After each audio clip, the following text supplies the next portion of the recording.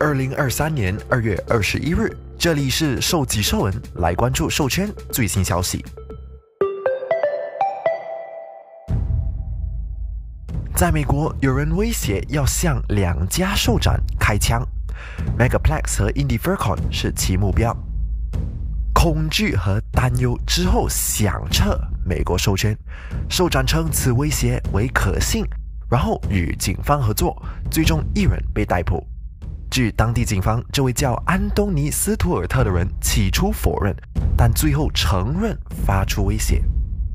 斯图尔特先生现在被控威胁杀戮、伤害、进行大规模射击或实施恐怖行为。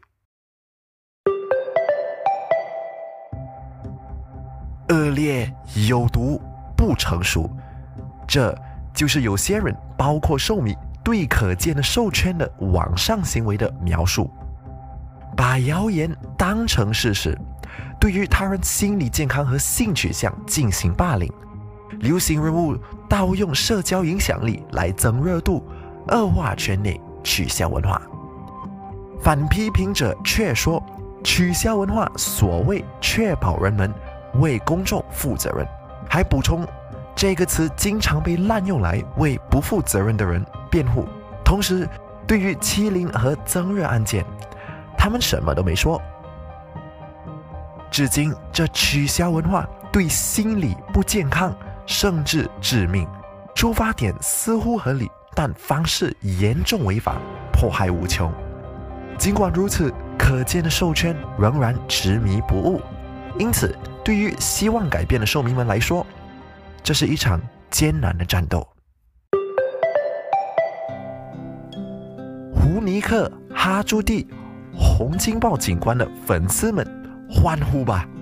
超受欢迎的福瑞电影《动物城市 Zootopia》将有续集。迪士尼首席执行官鲍勃·艾格周四2月9日证实了这一点。听到消息，兴奋的情绪从各社区涌入社交媒体。2016年，在3月首映的3个月后，动物城市已赚出10亿美元。此后，他赢得了许多奖项，也成功俘获众人心。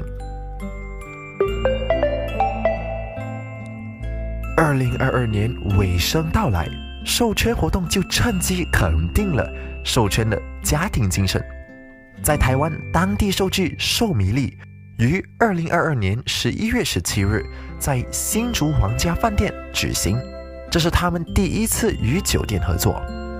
当地受庄者丹波和杨启分别被邀在开幕式上表演，并进行摄影讲座。与兽无限和以茶会毛等活动不同的是，兽迷力更注重家庭精神，因此该活动选在酒店举行，节奏相当悠闲。举办者表示，这样做是为了让与会者能更舒适地进行社交活动。兽迷力2022活动的出席人数达到了150人的上限，他们将在12月回来。主题是圣光的召唤。